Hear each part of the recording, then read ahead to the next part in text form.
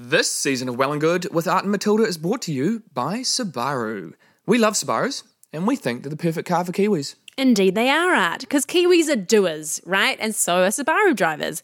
We're the kind of people who are always pushing to sneak that little bit more out of life. We stay out surfing for that one last wave, we sneak in a trip down to the river for a swim, and we stay at the beach eating our fish and chips until the very last speck of light is gone. So if you want to do more, do it with Subaru. Hello, ladies and gentlemen. Kia ora koutou. Kia ora. We've got a really, really interesting podcast today with an incredible woman by the name of Miriam Lancewood.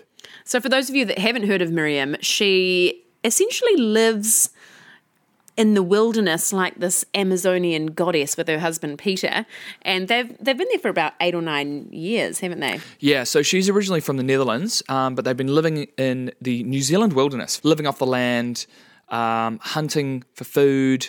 No devices, not one. No, living by daylight, drinking out of streams, making fire to keep warm and cook their food.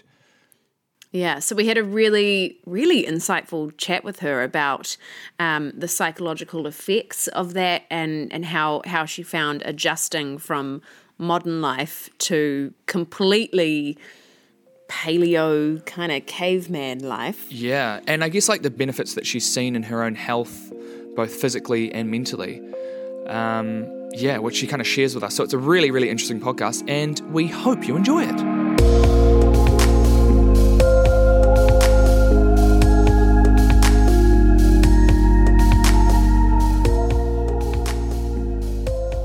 Hi, Miriam.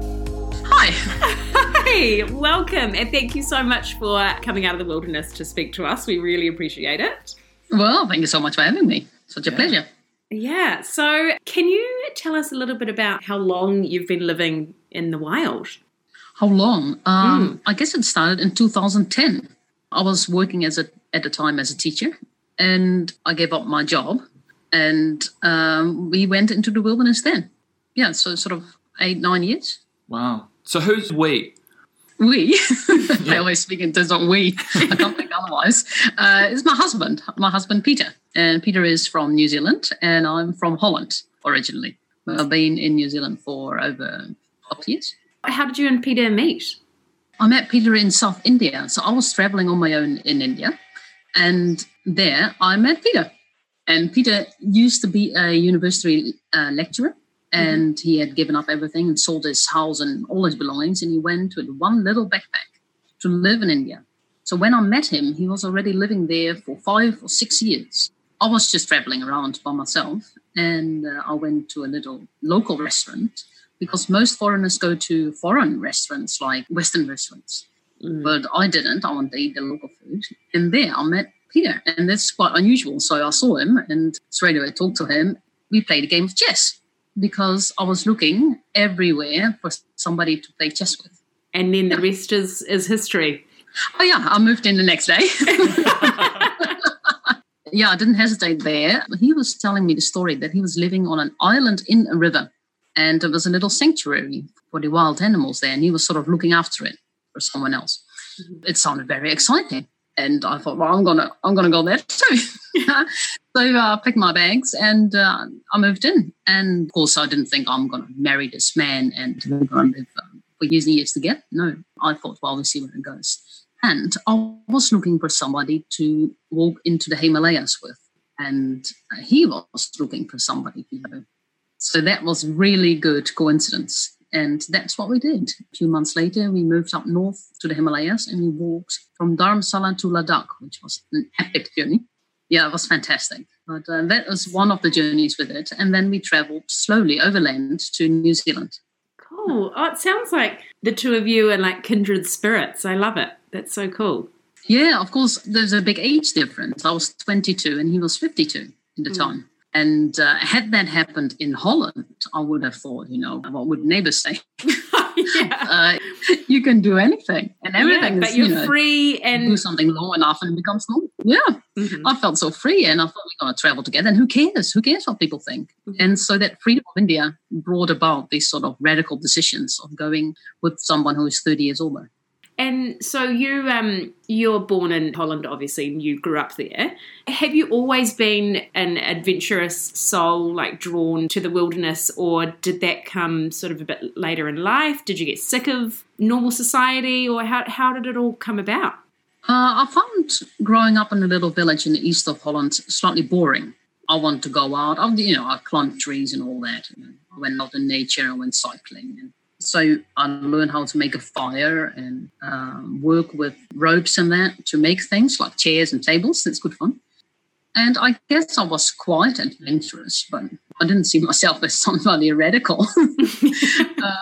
I did like mountains, though, and Holland is so flat and has no mountains at all. The biggest hill is a few hundred meters. And every holiday, we used to go to France and climb mountains. And so I guess my upbringing sort of steered me in that direction. And so I'm trying to get an idea of what it is like to live in the wild. Can you, paint us a bit of a picture of what your camp's like and... Just a day in the life. Yeah, so cool. Are you in a tent? Do you have a hut? Do you move around? Whereabouts in New Zealand are you? Talk us through it. So in the last 8-9 years, we've been doing different things all the time. For instance, a few years ago, we walked the Te Araroa Trail. Well, that is very tough going. How long did that take you to do the Te Araroa Trail? Because I think it's amazing. I really want to do it. Walking the length of New Zealand. Yeah. Well, other people do it in sort of 4 months or so, 4 or 5 months. Some really fast ones in 3 months. But we had an ocean of time. And so we took 10 months. Why not? Yeah, well, I guess if you don't have a deadline. No. So I was hunting on the way, and if I shot a goat, then we just rested for a week. But yeah, if you go out now and live in the wilderness, then in the beginning, you're very, very excited. Then the next day, you think, what now? What are you going to do now? There's nothing to do. There's no internet. There's no telephone. It seems exceedingly boring. So you have to go through this sort of stage in which the mind calms down completely. And I see that, joining the rhythm of nature. And that is a very hard process. It's about 2 or 3 weeks this takes. And in that time, you're feeling bored. And you have to sit through it. And funny enough, this is often the time people go on a holiday, right? But anyway, so there is a time of adjusting. And then, you become very calm. There is so little choice in the wilderness, in the sense that we are completely subject to nature. If it rains, we obviously sit under the tap. If it's sunshine, we make the most of it. We go out. So what does a normal day look like, you're asking? Let's say we have a camp somewhere in the forest, just a little tent that weighs 2.5 kilos, very light. And we have a tarp as well to sit under. We have another little tarp for the firewood because we're cooking everything on a fire. Ideally, in this place for maybe 2 or 3 months. I go hunting and we've got lots of meat that way. But we also got flour and rice as a backup because it's really hard to live only off hunting and gathering in New Zealand. Yeah. I bet, especially if you can't store the meat. We don't have that many wild animals, do we? It's not as if it's... I don't know, do we? Do we? Yeah, the meat is no problem, but what are you going to eat instead of potatoes, instead of rice? Yeah, so protein is plenty. There are very few berries in the high alpine. Also because to get away from the sandflies. Oh. Where you go, if you're over 1,000 meters, it's very cold, but not sandflies. I would rather be cold, than have those freaking sandflies. Yeah, totally. So for vegetables and all that sort of stuff, you basically have to forage all of that type of food because you're not really in one place long enough to grow it. Is that what you mean? Well, sometimes we did grow. We stayed 3 months in one place in summer, and then we did have a little garden. Cool. With only certain things like kale and silver bean. Yeah, so we're always moving. Partly because we like to see a new place, because New Zealand is so beautiful. Why stay in one place? But also partly because I guess you can't really settle down in a national park. To enjoy, you can't really claim your own little part and make it private. Yeah, so I wake up very early always at sunrise, and then I go hunting. And I prefer to look for a small animal. So a hare is very good, a hare, a rabbit, a possum. And they're pests, so thank you for that. Yes, yeah, indeed. So in New Zealand, people understand the value of hunting. Sometimes I get some nasty emails from Europeans who say, wow, you shouldn't kill any animals, but they don't understand the ecological problems here in New Zealand. But anyway, I go hunting. Sometimes I'm lucky. It also takes a few days to understand the landscape. So it's difficult to arrive in a place and straight away find an animal. It's much easier to explore a little bit and see where the animals live and what kind of animals are around. Yeah. And then I come back, hopefully with a hare. And Peter is the cook, so he used to always get the fire going and cook the meat. Yeah. Often in a curry, really nice. Oh, yeah. And other days we go for long walks and explore what's up that mountain, what's up that creek. Let's follow the river down or up. And we come across fantastic rock cliffs and gorges and mountain lakes on top of the mountains. Yeah. It sounds amazing. And so prior to going into the wilderness, you were a vegetarian. Is that right? Yes, I grew up vegetarian. Yeah. My mother never cooked meat. Yeah. And so how was that sort of transitioning from that to then hunting your own meat? Yeah, how was it like from a psychological point of view, but also from like a health, nutritional point of view for you? Yeah, it was difficult. Everything was so alien. It is so strange to feel that meat. It's a very strange feeling. On the other hand, I was not used to the supermarket meat. So when I tasted for the first time wild meat, I thought, okay, this is what it is, right? Used to chicken, you might think a possum is not very tasty. Yeah, it's easy that way.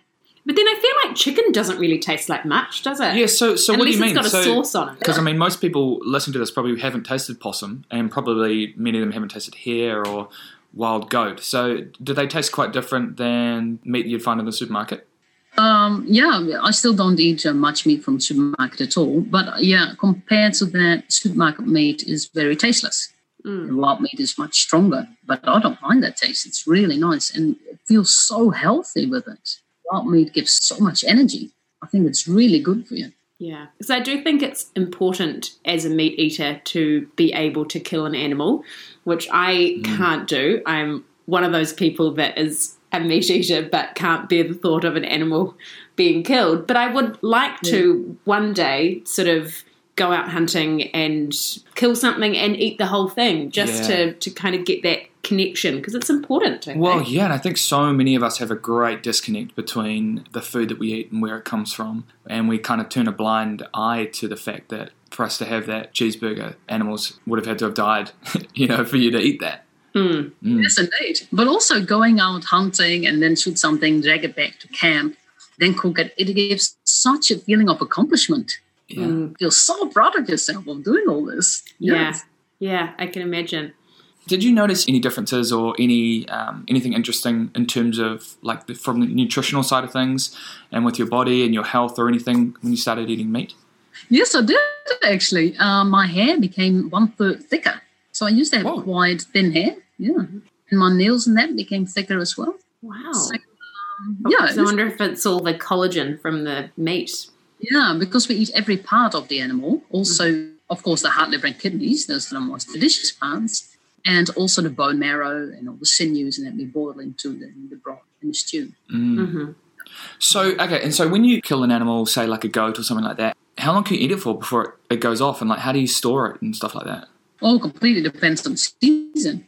In the winter, we once had a chamois, and we kept it for a month or so because there were no blowflies.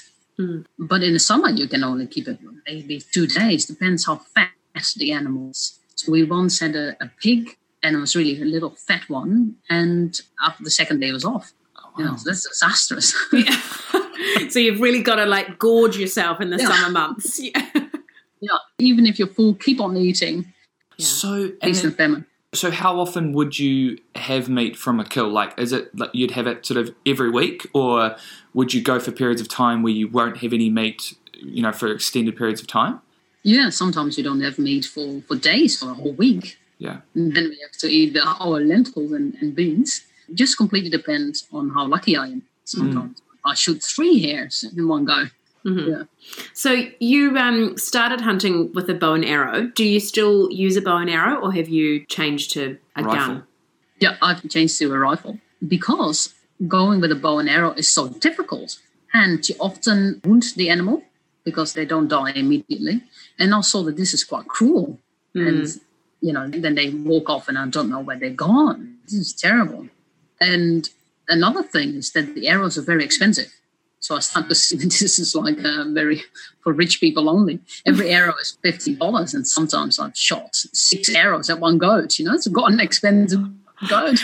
Because I guess probably most people that buy the bows and arrows are probably just shooting it like in their backyard or kind of into a target. Yeah, into a target. At a corporate retreat. They probably aren't using it to kind of survive, are they? So. Oh, indeed. And then we have to make the decision, how many arrows are you going to take into the bush? But one really great advantage is that I learned how to hunt properly. Because with bow and arrow, you have to go really close. You learn how to stalk. And I shot my arrows from, say, 20 or 30 meters. And so this has helped me greatly with hunting with a rifle. Hunting with a rifle is really easy after a bow and arrow. Oh, that's so cool. And do you eat insects and things as well? Like, say you got a big fat weta, would you eat that? Or a juicy hoo-hoo grub. A juicy hoo-hoo grub. I'm imagining like The Lion King, where Timon and Pumbaa take Simba to their little forest and they eat all those grubs and stuff. I can't even remember that scene. Oh yeah, it's a great scene. Anyway, back to the question. I eat grasshoppers. Grasshoppers are really good fried. Oh yeah. Oh, that's fantastic food. Oh, but it I does guess that's require sort a bit of work. It's a new superfood, isn't it? Because there's that's crickets, isn't it? It's crickets. Yeah. I mean, Crickets or grasshoppers. I I don't know. Yeah. Cool. Yeah, it's a superfood. They put it on pizzas or whatever. Surely you can eat it.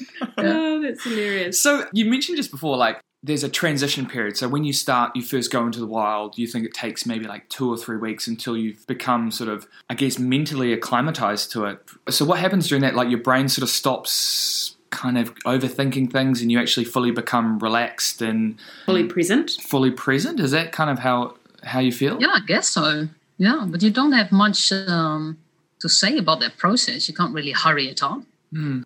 But if you would have a device in the bush and you would look on your cell phone, for instance, it would certainly take a lot longer. It's interesting. Because we didn't have any machine of any kind. We didn't have any, not even a clock. So that helped us. Oh, wow. Well, I guess it's sort of like, what's the point of having a clock? Yeah, you're just on daylight time, right? Yeah, it makes sense. Yeah, we ate when we were hungry, but sometimes it's really cloudy. So then we don't know when to eat. But, it doesn't matter. We just eat when we're hungry and we sleep when we're tired. So in the summer, we sleep a lot less than winter time. I think we sleep 12, 13, 14 hours. Wow. I think that's really good to rejuvenate and to recover from everything. Yeah, especially that first winter. We slept so much. And I think that has helped me greatly to recover from our 1 year working. It was only 1 year. But I can imagine if you've been working for 20 years, you need a lot longer than one winter to recover. Yeah, totally. Very true. Okay, so do you reckon you slept longer during that first winter than you do in subsequent winters? Wow, so your body needed to really recover. Yeah, so then imagine if it was, as you say, someone that's been working for 40 years or something. Well, yeah, most people who are not getting enough sleep, highly stressed. You can understand why people get chronic fatigue. Yeah, indeed. Yeah. Another interesting thing was that we took one book with us, Lord of the Ring. And a classic. Peter used to read every night one chapter. And in the beginning, I couldn't really listen. My thought was wandering off all the time and I missed big parts. It took me about a month before I could listen properly and I could follow the story. Isn't it interesting? Because I thought as a kid I could listen. As a kid, I never had problems with that. Yeah. It's so true. It's like our attention spans just get worse and worse and worse as more things are introduced to our lives and our minds. So it's really cool. The proof is that as soon as you kind of take it out, your attention span goes back to how it was when you were young. It's kind of like a forced meditation, I guess. Like physically removing yourself from society and putting yourself in the wild where you have nothing else to sort of think about, really. In that first month or whatever, you work through all of these thoughts in your head until you've kind of worked through them all and then you don't have to think about them anymore. But Yeah, then indeed. can you expand your thoughts to way bigger things? So do you start thinking about really intense things like Well, the meaning of life? Or, Yeah, because you know? after reading your book, there's a lot of like profound, almost like wisdom from like the way that you've written it, and also some stuff from Peter. And I'm like, wow, I want to go live in the bush and become wise like you guys. A lot of people don't have time for some contemplation. Mm-hmm. That's what you have in the wilderness, indeed. Yeah, a lot of insights came to us. But as you say, in the first months, we think about all the silly little things that had happened in the past, even 15 years ago. And all that has to go. And then after some time, your head becomes clearer and you get clarity after some time. What's it like when you go back into civilization? Is it quite full on? The first day, I'm always very excited. And I want to talk to everyone because, what a great chance to talk to someone. I'm full of energy. But after some days, I get sleep deprived. And the light is on in the evening and I can't sleep so much. I'm too excited anyway. And I can't sleep at night. And I'm always waking up at sunrise anyway. And so I get very, very tired. And then I compensate with eating sugary food to get more energy. So I make the bad food choices. But yeah, it is full on, especially with all the noise. Yeah. Then we are always very grateful to be back in the forest after a week in the city. And we're so glad to be sleeping on the ground again. Do you think that you sometimes need that time in the city to really appreciate being out of civilization in the wilderness? Or do you not think it really matters? But both ways, really, because I also appreciate people. And we have some great friends in the city. And they're not coming to see us, so we have to go and see them. It's great to exchange some good ideas and talk about interesting things. So it's great to have both, but I don't think it's sustainable, for me at least, to live in the city because my health would go down. And with it, my sense of happiness. Yeah, absolutely. Yeah, it's interesting. Like the way that you live is, in my opinion, the way that our bodies are meant to live. Living by daylight, so sleeping through the night, like you do, eating meat when it's available, but that can mean going without meat for, a week at a time if you can't get your hands on anything. Yeah, well, that's the thing, because we eat way too much meat now just because it's so plentiful. It's everywhere. It's in the supermarkets. It's so easy to get. So we eat it every day for, well, speaking in general terms here, but that's not necessarily the way we should be eating. Yeah, it's interesting. I also think, indeed, generally it's the most natural way to live. Just a simple example of squatting. A lot of people can't squat anymore. They can't squat. All those ligaments and muscles are too tight, and that affects your posture. So what I noticed over the years is my posture is naturally quite good, and I'm naturally quite flexible and strong. But if I live in a city, or when I lived in Holland, I used to do sort of yoga and stretching and a lot of exercises in order to keep that natural strength and fitness. It's because we're so obsessed with comfort, I think, in the modern world. Anything that is remotely uncomfortable, like whether it's a squat or... Your room is slightly colder than the 21 degrees that you normally have your heat pump program to. Yeah, and so now we don't really experience a lot of discomfort, well, in the kind of modern first world anyway. Was that something you had to get used to, is sort of being okay with discomfort and these other kind of environmental stresses? And being cold. Me, not so much, I guess, but Peter, being 30 years older, he had a bit more trouble with it. To go from a soft bed to a hard, tiny little mat on the ground. And I think the older you are, the more difficult it is. But for me, well, also, I was trained as a physical education teacher, so I'm always sort of quite physical and I always like to do some exercises and stretching. So it hasn't been too difficult for me. Yeah, cool. Have you ever encountered other people that live in the wilderness? No. No, yeah. I didn't think so. I know of Bean Sprouts. Robert Long and his wife, who live down in the Gorge River, and I read the book. But they stay in one place, and the luxury of that is that they can garden, make something for themselves. It's nevertheless amazing that they live there. So in terms of like where you can you pretty much just go into the wild anywhere and go and live there? Or do you have to be careful that it's not like someone's land or like national parks, or like how does it work? New Zealand, well, Yeah. you can go anywhere. All national parks and all sorts of Nationland is for the public. It's for everyone, even foreigners like me, although I do have a New Zealand passport. So, yeah, you can go anywhere. And there are no real rules that I know of, but we always make sure we don't leave any trace. You cannot even see that we've been there. Maybe one little spot where the fire has been, and that's it. Yes, you can live in any place as long as you don't live there for too long. I feel like after this chat, Miriam, because Art is already, he's got this thing about not having lights on at night, and he kind of wants to live, sunset to sunrise, isn't it? And so now I feel like he's really going to start doing this, aren't you? Well, yeah. It's funny because, I think there are a lot of people who are trying to live their lives as close to how our ancestors used to live. So, or just a bit closer.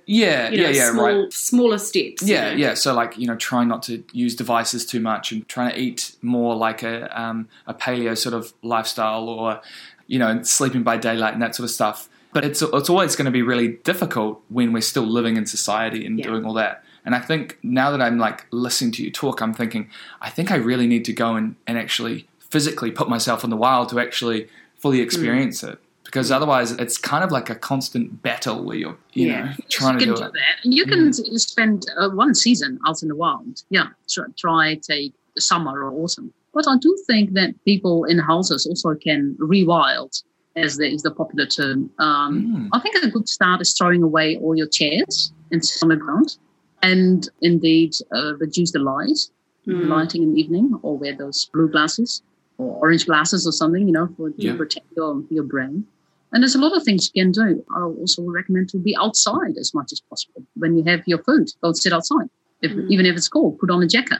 Yeah, just get some fresh air and some sun, I think, is huge, because there can be days where I get to bed at night and I think I haven't even left the house. Well, partly because I'm 8 months pregnant, but, I think I haven't left the house today. I haven't seen the sun. I haven't got any fresh air. I've just kind of got up, made my breakfast, worked from home, had dinner and gone to bed. And I think, God, that's terrible. You should really be getting outside every single day. Eh? Yeah, I think it's very important. Yeah. I'm going to start rewilding myself. I'm going to throw out our chairs. Well, maybe I won't throw them out. You can have one. Well, why don't you sit on the floor? Yeah, I'll squat. Yeah. Squat. The daily recommendation is 30 minutes a day squatting, and most people can't squat at all. Okay. 30 minutes? Wow. Yeah, right. And this is what we're doing. We sit around the fire. We don't sit around the fire. We squat around the fire because the smoke is always turning around, right? Yeah, of course, yeah. Eyes got teary.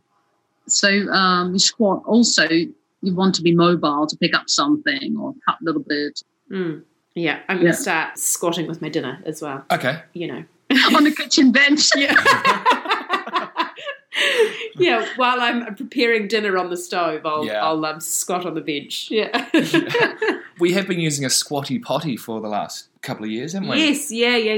Yeah, it's like a little stool you put your feet on when you're doing number twos. Yeah, so it's supposed to align everything, because there's the Asian cultures that they obviously squat over the toilet, and they've got very low rates of bowel cancer and all of this stuff. Hemorrhoids. Pretty much no cases of hemorrhoids that I'm aware of. No. Hey, look, we laugh, but it's a serious thing.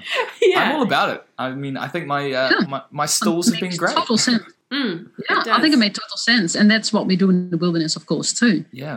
We go far away from any river or waterway, and, we dig a hole. We do our number 2 there. And that's tree food, It's not pollution. This is what trees grow on. Yeah. It's compost. Yeah, as long as you're not close to waterways, I think that's only a good thing. Here's a quick message from our sponsor, Subaru.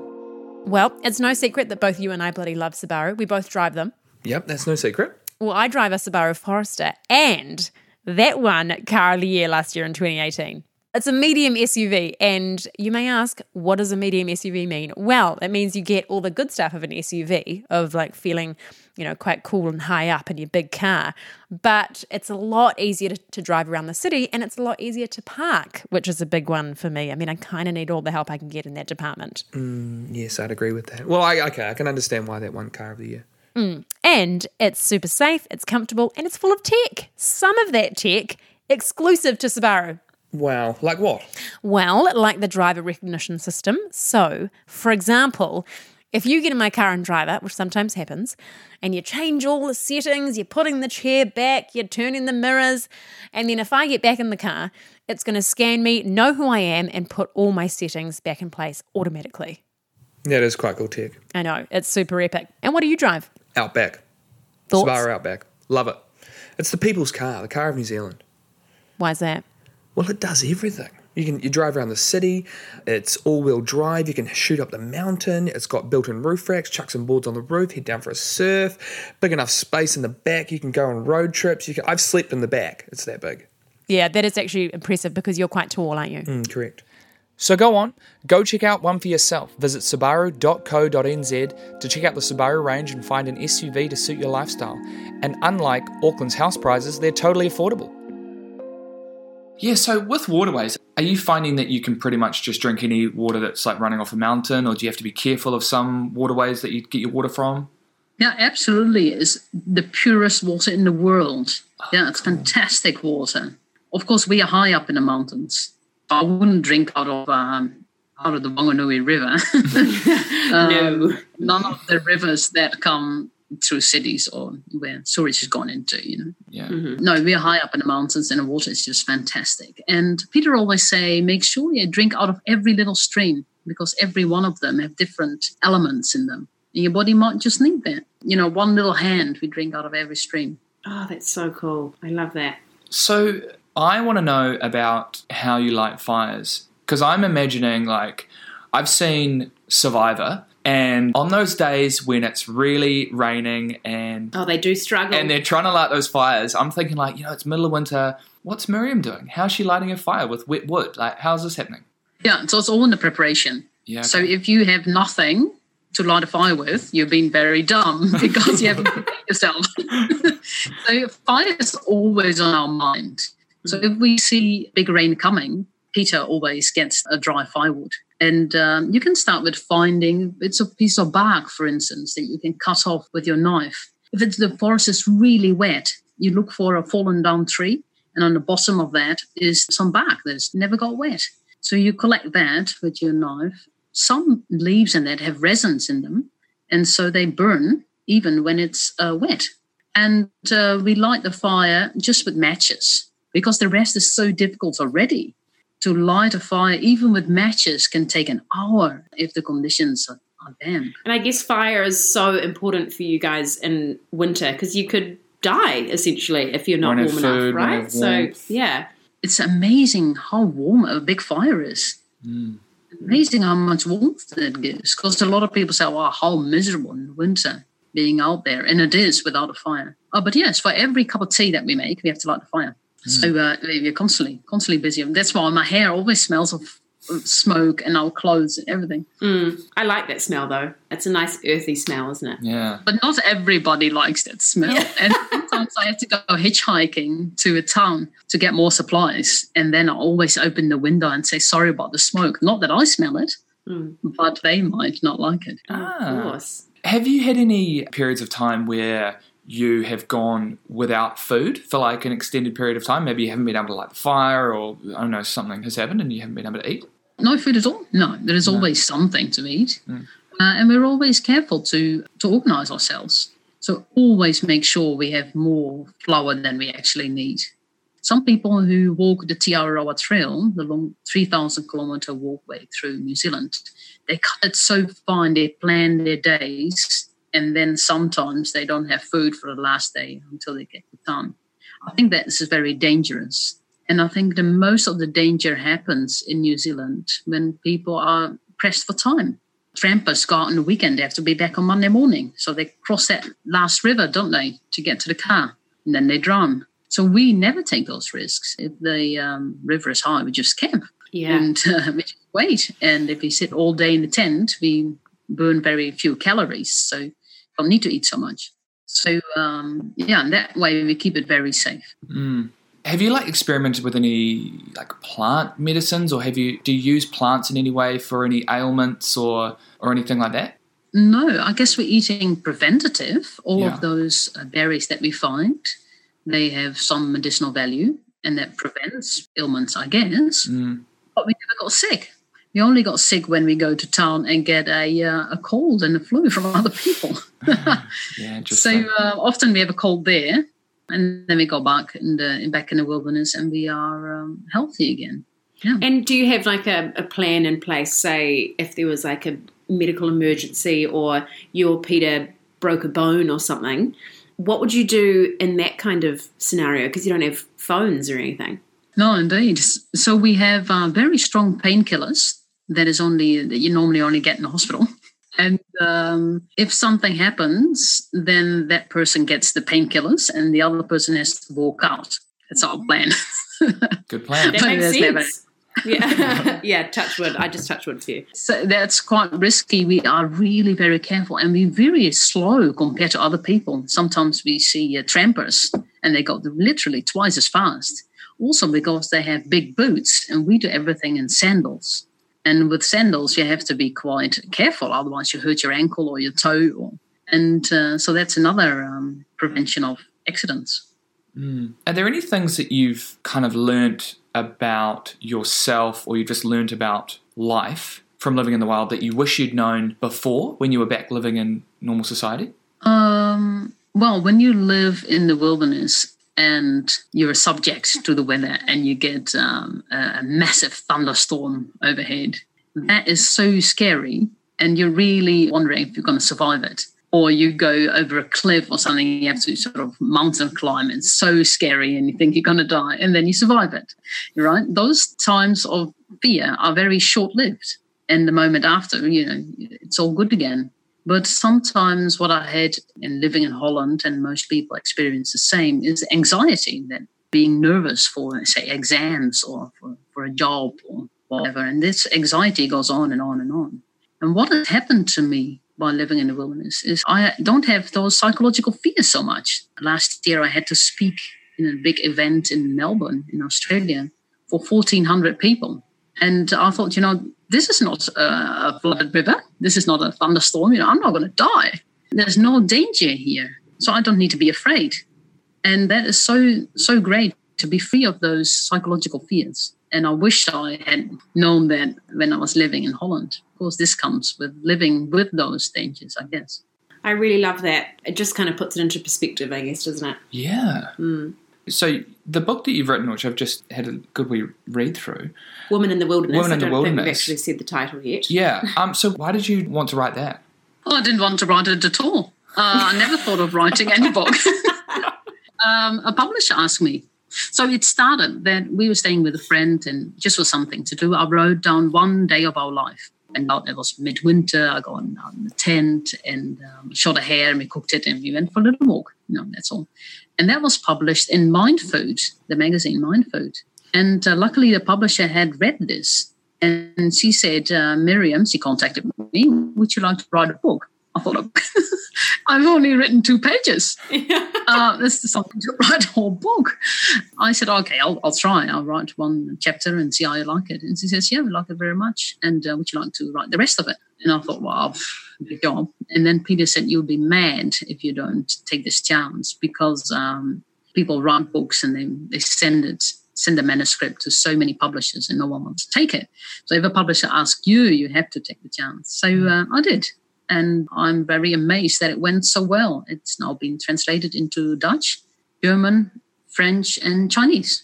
Oh, congratulations. That's amazing. It's a really cool book. It's very insightful with some cool photos of you guys out in the wilderness in the middle of winter. I love that photo of your breath in the cold. That really kind of... Yeah, big little breath. Yeah. Sometimes it was really cold. Yeah. But, it's been great fun to write, and also it's been launched me into a different world in a way, because they wanted me to do a speaking tour and all that in Holland, and they treat me like some sort of celebrity, and it's absurd. The contrast is amazing. And then after that week, I went back into the wild. Yeah, wow, that's a huge contrast. That's a real change, isn't it? Yeah. How cool, though, that you can jump in and out of these 2 completely different lives. You can have the best of both worlds should you wish to. That's pretty unique. Yeah, I like the extreme. In Holland I stayed in a 5-star hotel. And driven around in limousines and then go back into our tent in the rain. Both are so extreme. And I think that extreme way of living, that makes me feel alive. When you come back into society, do you just love a hot shower or a hot bath? Is that just the most delicious thing, or does it just kind of lose its novelty? Yeah. No, I love the hot shower. It's great. But it amazes me how quickly you get used to it again. And the second one is not as great as the first one. And the third one is almost normal again. Yeah. And then it slowly just becomes a part of your life. Isn't that interesting? The human body adapts pretty quickly, doesn't it? The human mind. Yeah, true. It gets excited and then it just goes, I'm over that now. Yeah, so it takes about 2 weeks to slow down, but about 2 days to speed up. Isn't that strange? Interesting. Yeah, you mentioned it right at the start. We talked about 2 weeks to slow down, and that's when people go on holiday. So like they holiday for 2 weeks, say, and then at the end of that 2 weeks, they're just sort of relaxing and slowing down, and then they go straight back to work. So they don't actually and then 2 days they're back to where they were. They need more time, but we don't have time these days. People are too busy and fully planned everything. Yeah. So if someone came to you and they were like, hey, Miriam, I want to rewild myself, what sort of things would you tell them that they could do in the next week? What could they do? We've got the chairs. We've got chairs. We've got get rid of chairs and start squatting more. What else? Yeah, start squatting. Well, at the moment, we're staying with a friend and he's got a firebox. So we're cooking on a fire. That saves gas. But, a firebox is quite low, so I'm squatting in front of that firebox to make sure that the food doesn't burn. So, if you have a firebox, cook on a fire. Why not? Cool. Yeah, makes sense. As well. Yeah, go to bed when it's dark and get up when it's light. And I think I heard also somewhere that it's very good to eat with the circadian rhythm, to eat in daylight hours as well, and not eat after it's dark. Yeah, what else? Go and sit outside, indeed, and have your food outside. I'm keen to bring that in. Eating outside? Yeah. I'm going to hold you to that. Okay. Put on a jacket. And and see what you see while you're having your meal. The birds are coming into the garden, and everything is quite interesting, especially now in New Zealand in the spring. It's fantastic what's coming out. All the mimosa flowers, and it's amazing. First lambs getting born. Yeah. Well, we've just got one final question for you, Miriam. If you could eat 3 foods and only 3 foods for the rest of your life, what would you eat? Is fruit one food or? No, you've got to be specific. Going to be specific I love food. apples. Okay. Apples. It's not so good for my teeth, but I love apples. I could live on that. And then I take one animal. My favorite is the hare because it's very lean meat, and steaks is just fantastic. Fry up, and the liver and kidney are delicious. I think that's really healthy. And then I eat an enormous amount of seeds, like sesame seeds and sunflower seeds. Yeah, I love that. But of course, I'm always picking edible plants, like all the herbs and that. So I eat that with the seeds. I guess it's too many now. No, that's a pretty good combo. It could be like a Scroggin sort of thing for the food. Good. Yeah. That sounds like a good combo. Herby seed. Healthy. Yeah, really healthy. You are going to live for a long time. Yeah, I hope so. But one more thing I'd like to add for people who like to eat healthy but don't want to spend a fortune is just make chapatis. Just buy wholemeal flour in the supermarket. Yeah, like flatbread, like a tortilla, like a wrap. Mm-hmm. Just buy wholemeal flour in the supermarket. It's about $1.70 or so. Take 1 cup, add a little bit of water, and then a pinch of salt, and sort of knead it into a ball, and then roll it up. And then just roast that or fry that in the fry pan.